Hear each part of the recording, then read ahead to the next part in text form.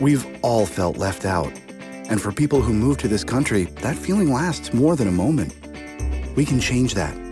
Learn how at belongingbeginswithus.org. Brought to you by the Ad Council. From the opinion pages of the Wall Street Journal, this is Free Expression with Jerry Baker. Hello and welcome to Free Expression with me, Jerry Baker, from the Wall Street Journal editorial page. Thank you for joining us. If you're not already a subscriber, please be sure to subscribe at Apple Podcasts, Spotify, or anywhere else that you get your podcasts. And please kindly leave us a nice 5-star review. On today's episode, we're going to take a look at what's been happening in Iran. On September the 16th, a young woman from a Kurdish family, Mahsa Amini, died in a Tehran hospital after she'd been arrested by the government's religious morality police for not wearing the hijab, the headscarf that's required of Iranian women. The government insisted that the 22-year-old, who was otherwise apparently in excellent health, had somehow died of a heart attack. But eyewitnesses reported that she'd been heavily beaten. As news of her death spread, protests erupted across the country and grew increasingly virulent. The protests are continuing today.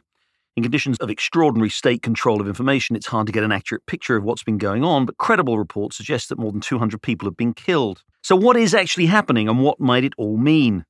After 43 years of repressive theocratic rule by Iran's mullahs, punctuated by repeated episodes of protest, could this finally be what some have taken to calling a second Iranian revolution, following that original Islamic revolution in 1979? Or will this round of protests meet the fate of so many previous ones and be crushed by the ruthless regime? Well, to look into all this, I'm pleased to say I'm joined by Ruel Marc-Gourette, one of our most insightful and knowledgeable commentators on the Middle East. Ruel is a senior fellow at the Foundation for the Defense of Democracies and a former fellow of the American Enterprise Institute. He writes frequently for the Journal editorial page, among many other publications, and he's the author of several books on politics and society and culture in the Middle East. Early in his career, he served as a case officer at the CIA, so he has profoundly important insights, and I'm very glad to say that Ruel's with me now. Thanks very much for joining us, Ruel. My pleasure. So let's start off, then, with this, if you give us a sense, and again, you have good contacts and good sources and a good understanding of what's going on in that country, of where we are in these protests. They've been going on now for nearly 2 months. We've seen some extraordinary pictures. We all saw those pictures at the prison in Tehran, which went around on social media. We've seen pictures of mass protests in the streets and violence by the authorities. What's your sense here of where we are in this protest? I mean, it looks like we're on a slow boil. The regime, it's proving incapable of shutting these protests down, largely because they are leadership, largely because they can be spontaneous. I mean, every time a woman decides to unveil, you have the potential for a demonstration igniting. And it's an expression of deep-seated rot in the system and deep-seated anger. We have seen protests generated before by the mistreatment of women. We've seen protests for a lot of different reasons. And the regime has been well aware of this dangerous potential. I mean, starting with the first major urban riot that followed an unexpected cancellation of a soccer game in 1989, the regime has been fearing what they call the unanticipated, unseen spark that could set off significant demonstrations that rapidly accelerate into protests against the regime, not just policies of the regime. So I expect this to go on. I don't know if I'd go so far as to say this is the beginning of the great unwinding, but it might be. It is interesting that there are lots of VIPs within the system, individuals who were once quite close to Khamenei, the supreme leader, who are now expressing a certain dismay in the way the course of events have unfolded and at the regime's policies. I think the regime actually doesn't know what to do. If you were to make a parallel with very significant demonstrations in 2019, which was really a revolt against the poor, by the poor, the regime killed probably, upwards of 1,500 individuals within just a few weeks. They've killed a lot fewer now, and I think it is because they're scared to do it. They're very uncertain of what to do when you have so many women involved, when you have children involved. Islamic regimes are supposed to protect women. They're not supposed to brutalize and kill them. I mean, as you've just very well spelt out there, we've seen these waves of protests over pretty well the entire lifetime of this regime, and they seem to have disparate causes. Sometimes they're about protesting against the strict religious enforcement of rules. Sometimes it's about economic issues. Sometimes it's about corruption. Sometimes, as you say, it's just kind of violence spilling over from sports or whatever else. Is this in any way qualitatively different, do you think, from many of those protests that we've seen. Is there some particular reason to think that this time might be different in terms of some sort of fundamental change in Iran? It might be. I mean, it's still too soon to know. I think obviously the regime is hoping that they can kill this thing slowly. But if and this is the big if women in particular are willing to put themselves on the front line, they sort of compel male action. So it is going to be men in the end who crack the system. And that will be because you have enough men in the streets that overwhelm the security services, or because the security services in and of themselves crack. And it's important to note that the regime doesn't really have that many mobile security forces. It's very difficult to get accurate numbers on this, but I mean, to be generous with them, they probably can deploy around 125,000 men nationwide. That's not a lot given the size of Iran.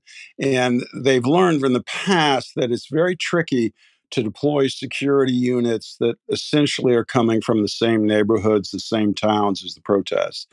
So they have to be clever in how they handle this. And with this demonstration, literally every time a woman decides that she's going to unveil, it literally has the potential for sparking a protest and certainly sparking a lot of corrosive disrespect that suggests one of the regime's raison d'etres, that is the maintenance of Islamic values, simply no longer holds. And one of the reasons that Khamenei and his elected president, Ibrahim Raisi, decided to introduce this crackdown on women on the veils was because unveiling had become quite common in Iran, complete unveiling, even in some places like South Tehran, which is considered by the regime, at least it used to be, as a base of its support. So it's got a real ethical crack up. And the regime is trying to figure out how to restore some legitimacy to it. I think it's going to be extremely difficult for it to do that. And you can't really put a timeline on these things. But if they can't quiet this down, if they can't essentially make women return to the veil, then this is going to continue to corrode the system.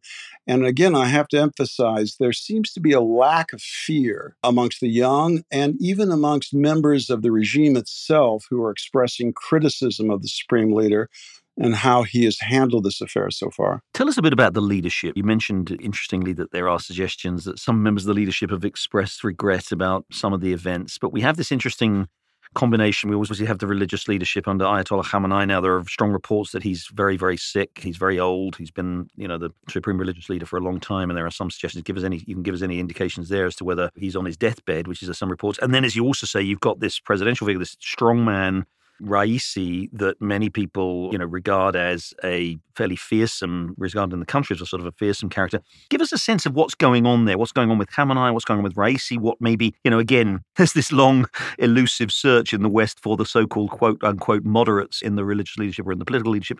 What's your sense of what's going on as they deal with this crisis? To start with the supreme leader and his selected president, it wasn't really elected, Ibrahim Raisi, he was selected really for only one reason, I think, and that was to deal with the contingency, the possibility of massive internal unrest. He's essentially a thug. I mean, he's risen through the dark side of the Islamic Republic. He didn't rise for his jurisprudence. And he has been given a lot of unpleasant assignments, and he has performed them well. And so that is essentially why he's been selected. He's trusted. He's like a mini-me of the supreme leader, but without the supreme leader's erudition. But that also suggests, given that he was selected, a year ago, was it? Yes. So that suggests that long before these protests, the regime knew it would be crazy if it didn't know, but it's striking that as you say, in appointing someone specifically to deal with domestic unrest, it knew how much of a domestic powder keg it was sitting on. Yeah, I think one of the regime's strengths is that it is fairly self-aware and it's reflective on internal dissent. It's important to remember that in 2009, just after the regime had crushed the pro-democracy Green movement, you had a conclave of senior Revolutionary Guard Corps commanders and the Basij get together and sort of dissect what had happened and also dissect their actions in response. And take away the anti-American conspiracies, the anti-Zionist conspiracies. Their reflections were actually fairly thoughtful. And what's interesting this time is they've sort of broken their own playbook. That what they recommended after 2009 is you strike very hard, very quickly. The use of lethal force should be used. That really hasn't happened this time. You've had people die, but the numbers really aren't nearly as high as we have seen in the past with these demonstrations. And I think it's because the regime is actually at a loss of what to do. It's this movement of women, the possibility of having to shoot large number of women, I think has caught them off guard, made them deeply anxious of how to handle this. So that's why I think they're taking a very slow approach. They're trying to figure out a way to kill this thing incrementally without it generating massive protests that we saw, for example, in 2009 that brought hundreds of thousands, if not millions of people out on the streets. Those are the type of demonstrations that could crack the regime, crack the security services, and that the regime wants to avoid at all costs. What can we say about Khamenei? Again, I don't know to what extent you know, there are reports that he's gravely ill. If he is not long for this world, is there any reason to think that the next supreme leader or any other, whatever else emerges from that religious leadership, might be different in any way, conceivably more favorably disposed to a somewhat more liberal domestic regime, or is that all just for the birds? I think that's for the birds. Yeah. I think the supreme leader has ensured that the circle has gotten ever smaller around him and that he has selected individuals like Ibrahim Raisi, the president, who are in fact in agreement with his overall view of the way things should be, and certainly how important it is to stave off the West to ensure that Islamic values, as he sees them, remain rigorous. So I wouldn't expect any type of more liberal leadership. I would expect actually the leadership to be as severe, but not as clever. I think one has to give credit to the Khamenei. In my mind, he is the most accomplished dictator in the Middle East post-World War II, and he survived a lot. Now, I would also say that I'm not sure he is on his deathbed. I mean, the man has had cancer for a number of years. From my former life in the agency, I really don't trust health intelligence. It almost inevitably is wrong. And clerics lead a fairly healthy life. They eat a good diet. They read a lot. Some of them have lots of sex. I mean, they don't do anything that is actually... They don't drink, they don't do drugs. Yeah, they don't drink. Model human beings in many ways. Exactly. So far as maintaining a low blood pressure, they're usually pretty good. So I suspect he might be with us for a while. But if he does pass from this earth, I do think the question of how they select a new supreme leader could be challenging. And it could provide an opportunity for the elite circles to sort of eat themselves. I don't think the product of that internal discord, if that happens, will be a more moderate or liberal individual. Just the opposite. I think it will be someone who's quite harsh and has proven beyond a shadow of a doubt that he is willing to spill blood. And what about the opposition, if we can even call it that? We've got these disparate protests. We've had many of these protests over the years.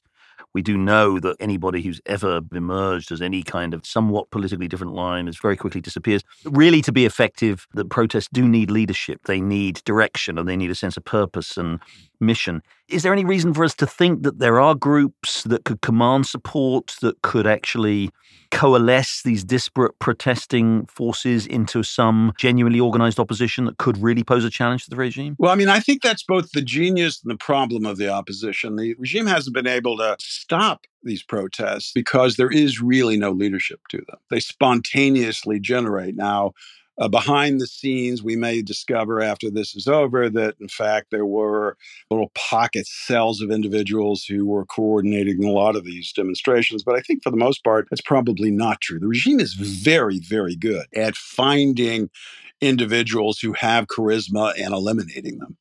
Now, that does pose a problem long term for the opposition, maybe perhaps even midterm for the opposition, and that you obviously need to have some type of leadership structure that can come in if the regime starts to crack. I don't think that's going to happen. Now, it's quite crystal clear what the opposition wants, and that is it wants the end of the Islamic Republic. And you have seen this crystallize over the decades where if you go back and you look at the early protests, those protests usually started over a specific issue. And then gradually, if they continued, they turned into a clear attack upon the Islamic Republic, upon the theocracy. Now the demonstrations start off that way.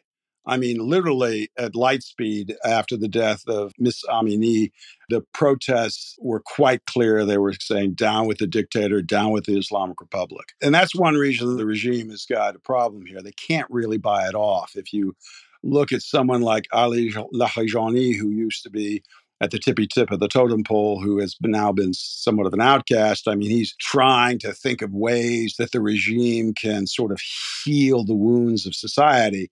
And if you read what he's written and spoken, I mean, you can tell he can't really find the answer. There doesn't seem to be a third way.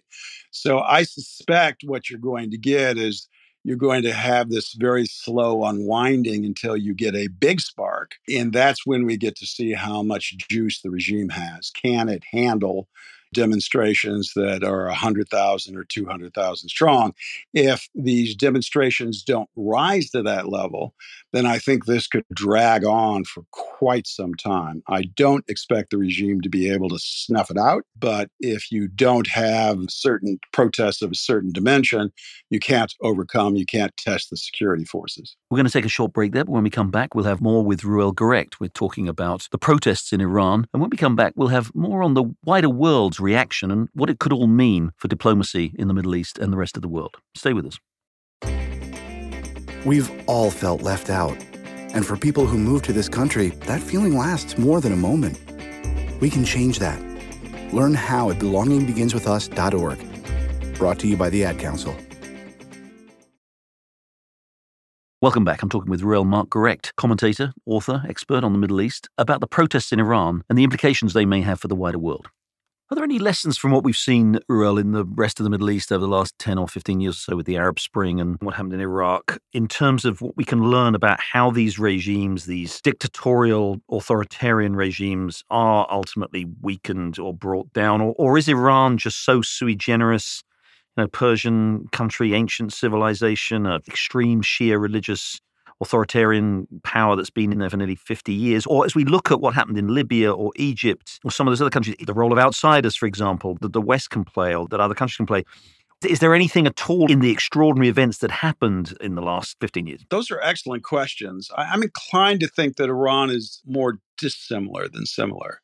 I mean, it has really gone through both a modernizing secular dictatorship, which sparked the revolution, and it's gone through theocracy. I mean, it really is the only state in the region to have gone through both so far. And in each of those events, those periods, I think the Iranians have learned a lot. And there's been 100-year tradition in Iran of what you might say the Commonwealth trying to restrict the power of the sovereign. You have also had the growth, and it's real, of a democratic spirit. You always have to remember that the Islamic Revolution really started off with two pillars, two poles.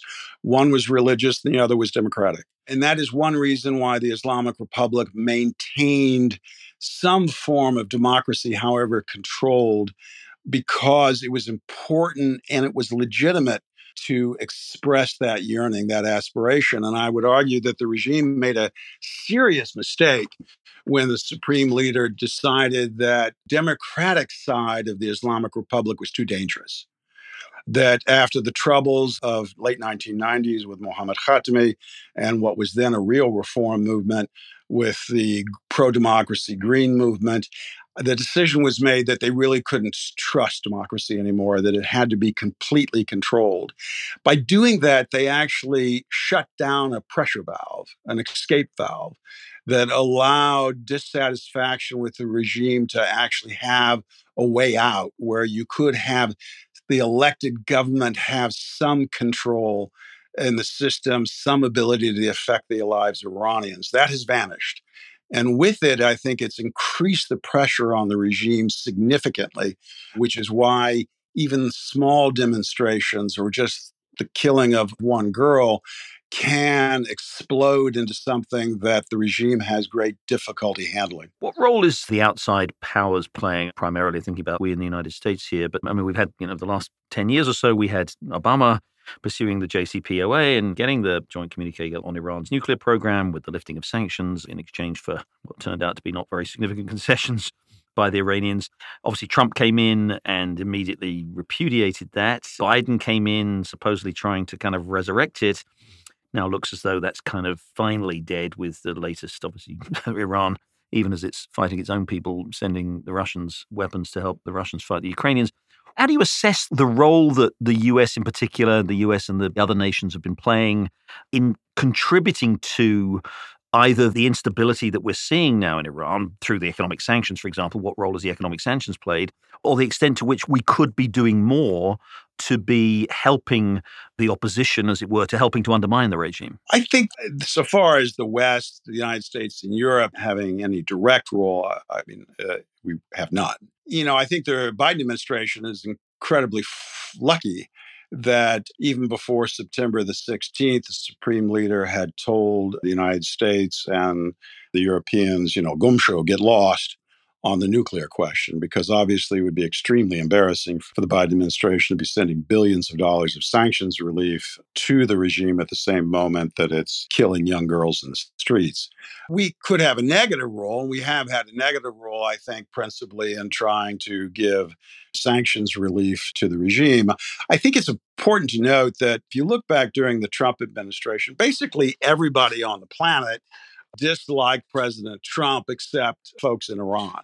And despite my best efforts to look at video feeds and graffiti and other such things coming out of the Islamic Republic during Trump's administration about the reimposition of sanctions, about withdrawing from the JCPOA, I'll be damned if I could find any protests that were saying down with Trump or down with sanctions. I think there's a real misnomer there about the sanctions being opposed by the man on the street, or about the United States being held responsible for Iran's predicament. I think the demonstrations have shown very clearly that the United States' position in Iran has gone up as the theocracy has gone down. So, could the United States do more to help those folks inside? Yes, though I think it would take time to do that. We certainly don't have the intelligence apparatus that could suddenly come into play and to support demonstrators. It would take time to deploy, for example, strike funds. There are lots of different things you could try to do, but all of these things would take time. They would have to require bipartisan support, and I don't see any of that happening. I do believe the President of the United States could exercise his bully pulpit much more effectively in support of these individuals, and they'd have to give up on the idea of arms control to which the entire Democratic Party is addicted. And what about the more immediate concentric circle of outsiders, if you like? Think about Saudi Arabia, long-term adversary, obviously, of this regime in Iran, long historical enmity between them. That does seem perhaps, to have got a little warmer. Give us your sense of how the immediate region is dealing with Iran. And, Iran rose to this extraordinary hegemony in the region over the last 20 years because of its role in Iraq and Yemen and Syria and what's what. Is that now on the retreat? Are we now seeing maybe that these immediate outside powers are asserting themselves? Yeah, I think certainly as the American retrenchment has moved on, the local powers have decided to flex their own muscles to some extent and have certainly started viewing the region not exclusively through an American lens, which was Saudis probably did that more than others. And I think it became crystal clear under Trump when he refused to militarily respond to the drone and cruise missile attacks and the attacks on shipping that the Iranians orchestrated, that it was clear that the United States had changed its policy in the region. I mean, both the United Arab Emirates quite openly, and then the Saudi Crown Prince Mohammed bin Salman privately, sent emissaries to Tehran. So I think the Saudis realize quite correctly that they can't go one-on-one against the Iranians. The Iranians would win that contest. And the United Arab Emirates are completely unreliable on the Iranians, particularly Dubai, where any Iranian of affluence has multiple accounts. So there is a recalibration taking place in the Gulf. These demonstrations always change the equation. And I would say that, for example, if they succeeded, Their success would also pose problems for Saudi Arabia, the United Arab Emirates. If you could actually establish some type of functioning democracy in Iran, its magnetic power would be enormous. And I think U.S. Saudi relations, U.S. Emirati relations would also adjust to that fact, probably not to the advantage of either the Saudis or the Emiratis. Israel is a wild card. The Iranians, I think, and they've been open in their expression of a certain awe for the way the Israelis have been able to conduct themselves, both in clandestine actions, sabotage actions, assassinations inside of Iran, and also for their actions in Syria, which really changed the Iranian game plan. The regular Israeli bombing of Iranian positions significantly altered the way the Revolutionary Guard Corps thought they could develop Syria for a base of operations against Israel and in support of the Lebanese Hezbollah. So I don't know if the Iranians fear, for example, still an Israeli air raid against their nuclear facilities. They certainly still fear an American air raid, but it would be a reach for the Israelis. It's hard to know those things because conspiracy and the belief in conspiracies, which is profound inside the ruling circles in Iran, can affect the way they assess risk. In this case, it could work to Israel's advantage because the Supreme Leader, for example, has Jews on the brain. So it could actually play to Israel's advantage in that they could view the IDF, the Israeli Defense Forces, as a more lethal threat than they actually are. And that leads me to the $64,000 question, or the sort of 64 megaton question, which is about, in the context we were talking about the JCPOA, the Joint Coordinated Plan of Action by the US, the P5 plus Germany, all, of course, with the aim of dealing with Iran's obviously quite well advanced nuclear program. What's the latest from what we think of where Iran is in the development of that program, and of obviously how, given the JCPOA has essentially failed, what's the way in which we in the West and, crucially, Israel might deal with it? I think the only unknown factor on the nuclear question is how far advanced the regime is in the development of a nuclear trigger. Mossad was saying 6 months ago that the Iranians were 18 to 24 months away from developing a nuclear trigger. Now, that tells you right away that they really don't know, that they're making deductions based on a general calculation using their archival material that the Mossad snitched from Tehran. But it tells you they don't have agents in place. You don't have a window like that if you had agents in place. And I think the Americans have more or less accepted that view. So the general consensus is if the Iranians wanted to, they could probably develop that nuclear trigger pretty quickly, certainly before the end of the Biden administration. Other than that, I think they have developed all the other component parts, at least to test a nuclear weapon. I think so far as it comes to uranium enrichment, I mean, they're past the point of no return here. They've demonstrated the competence to develop more advanced centrifuges. They still haven't been able to deploy working models of the most advanced centrifuges, so far as we know, but they're well on the way there. And once you have these advanced centrifuges up and running, you can have very small cascades that are essentially undetectable. They don't have a very big electrical signature that can develop bomb-grade uranium very quickly. So what are we going to do about that? I think it's pretty clear the Biden administration has no desire to engage in military action to sort of attempt to prevent this. The only unanswered question is, do the Israelis? Now, my view on that is that in 2011, Bibi Netanyahu and Ehud Barak wanted to go for it. They wanted to see if they could militarily take out those facilities. They were voted down in their own cabinet.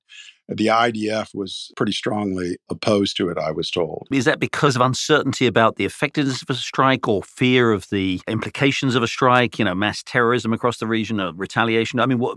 Those are good questions. I'm not sure I know the answers to them all. First and foremost, there was a concern about their capacity to do it. Secondarily was the potential American reaction. I think terrorism is the last issue. I do think the Israelis are constantly concerned about what would happen if Hezbollah could let loose a significant number of missiles.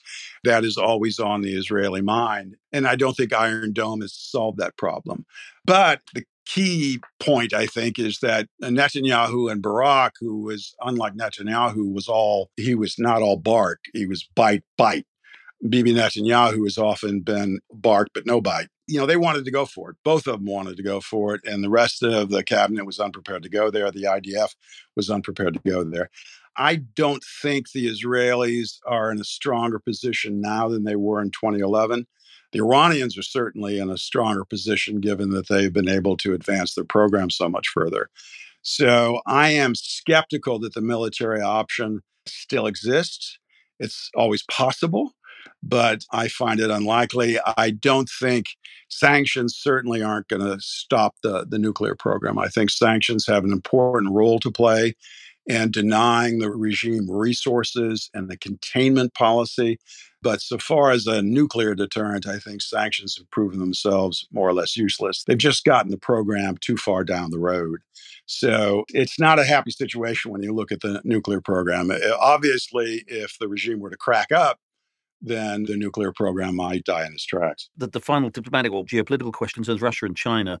They've obviously become increasingly important economic partners with Iran over the last year or two, and especially for Russia, given the economic isolation that Russia's faced post-Ukraine. But with Russia and China clearly moving even closer together than they were, this partnership without limits that they've talked about, and the world moving, it seems, towards a kind of new Cold War in which Russia and China are closely aligned on the other side, and we'll see where that leads, whether it's regard to obviously the Ukraine or Taiwan or wherever else. Does it become a kind of a Cold War? Does it rely on Russia and China essentially for the maintenance of that regime, as it has obviously done in any case for some time? But does it become a kind of a locus of a sort of new Cold War conflict in the way that we used to see in other countries during the original Cold War? I think the supreme leader certainly sees Iran aligned with what he calls the anti-American forces, which is China and Russia preeminently. I mean, the Islamic Republic too, has always looked west, both in a friendly way and also in an angry way. It has looked west for inspiration. In part, actually, that was the idea for them, for the Iranians behind the JCPOA. The Iranian president, Hassan Rouhani, had this vision that Iran could sort of adopt a Chinese model. That is, they could use Western investment to create a more powerful Islamic Republic, or an Islamic Republic that could have more sway in the Middle East. And, the Iranians have always loved Western investment. They particularly love German industry. They have a real thing about German equipment. And that was tried, and the supreme leader went along with it, even though he has profound hesitation and fear of Western influence and even Western commerce.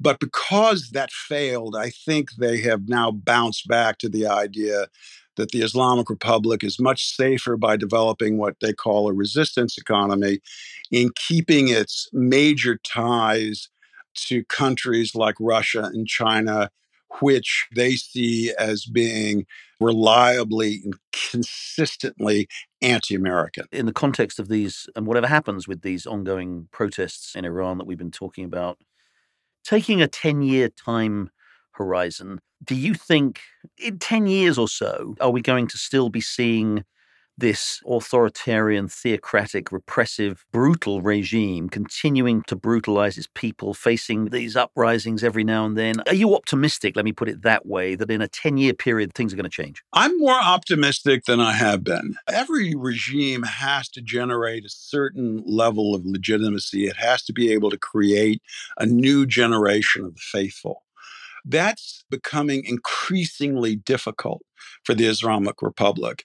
And again, the Islamic Republic, it's a strength, I have to say, in that it has been fairly honest about its internal weaknesses. By being fairly honest, it allows you to see inside in ways that they see themselves.